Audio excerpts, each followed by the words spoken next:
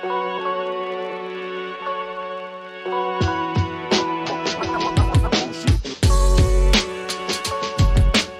is a rapid fire round. If you don't want to answer a question, you can just say pass.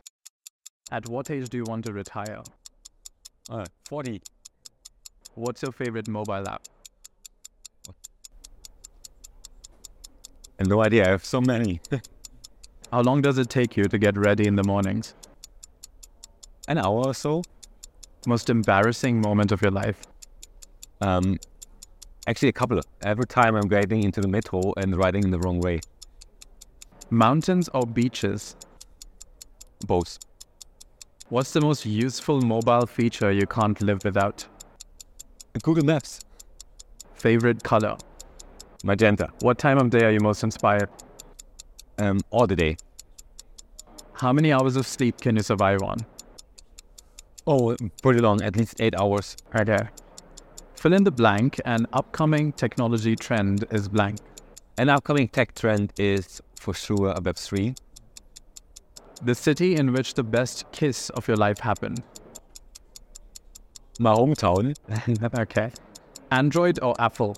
Apple. The biggest mistake of your career? I said no to some interesting opportunities.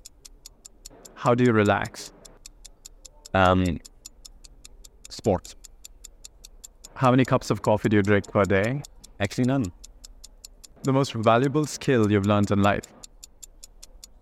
Digesting information. Cities or countrysides? Now countryside. The last one is your favorite Netflix show. Oh yes.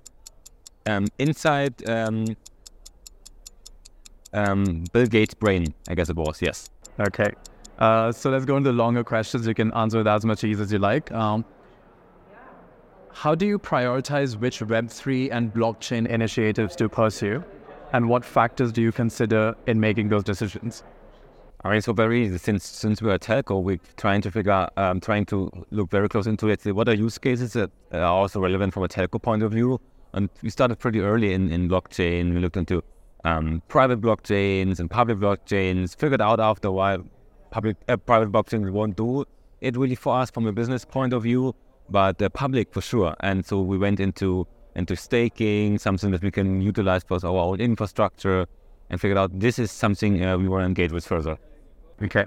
So you've mentioned the importance of collaboration and knowledge exchange among different industries and strategy units. How do you see this playing out in the current business landscape? I guess this is really important that you collaborate across different industries, specifically in emerging technologies like Web3. We as telcos won't have the answer for everything, and specifically needs will change. And to some extent, we need to learn, let's say, from smaller startups, companies that are engaging already in this ecosystem, to learn from each other and figure out, hey, if we team together, what can we do? How can we change, let's say, some of our business behaviors and create new businesses and do something really valuable for the users? So that's why inter-company exchange is really needed. And what are some of the exciting startups that are out there right now, you think? Well, there are a couple we're engaging with. Telo blockchain, for sure.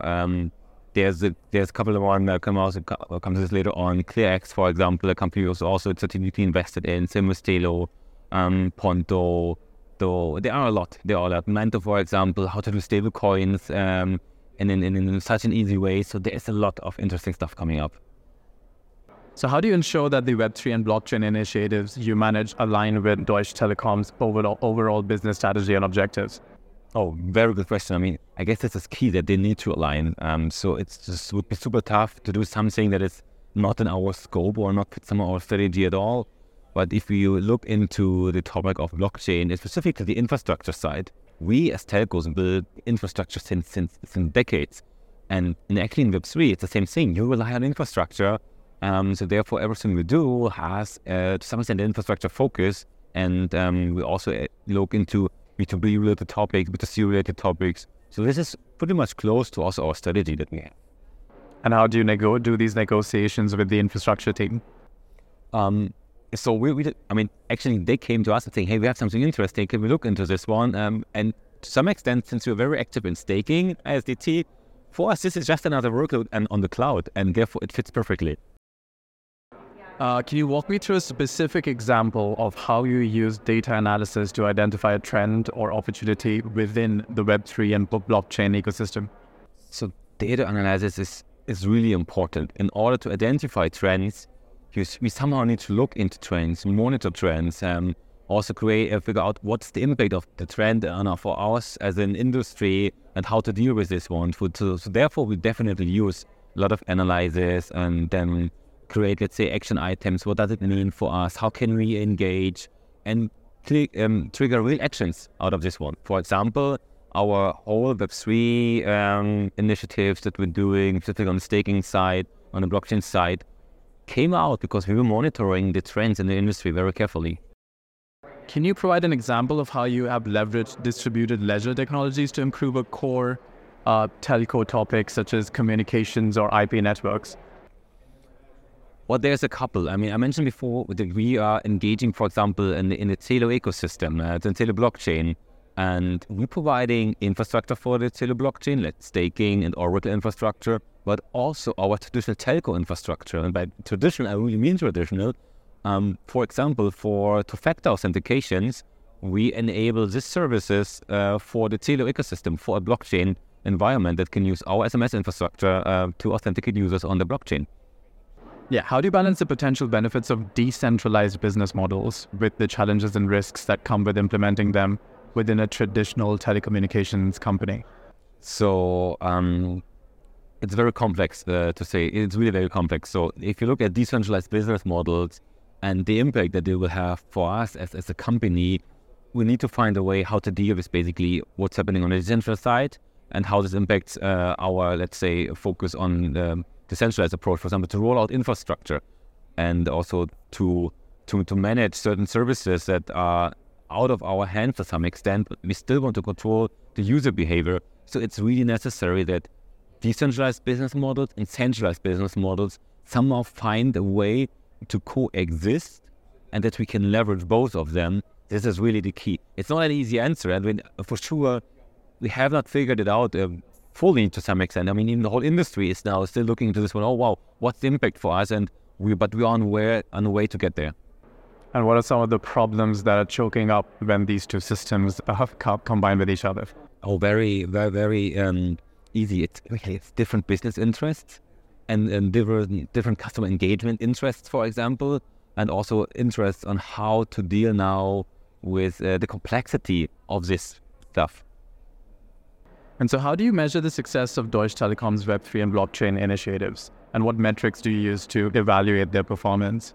So it's currently our main focus is really on the infrastructure part to scale our staking business.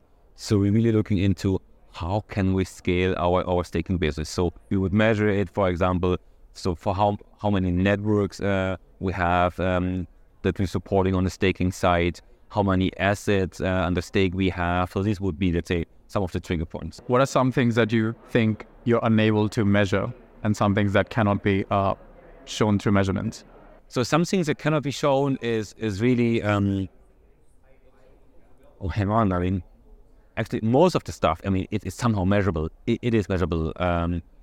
And you see it, I mean, with customer satisfaction, you see how you differentiate yourself from others that are in this ecosystem. What's, let's say, the unique story behind so these other things.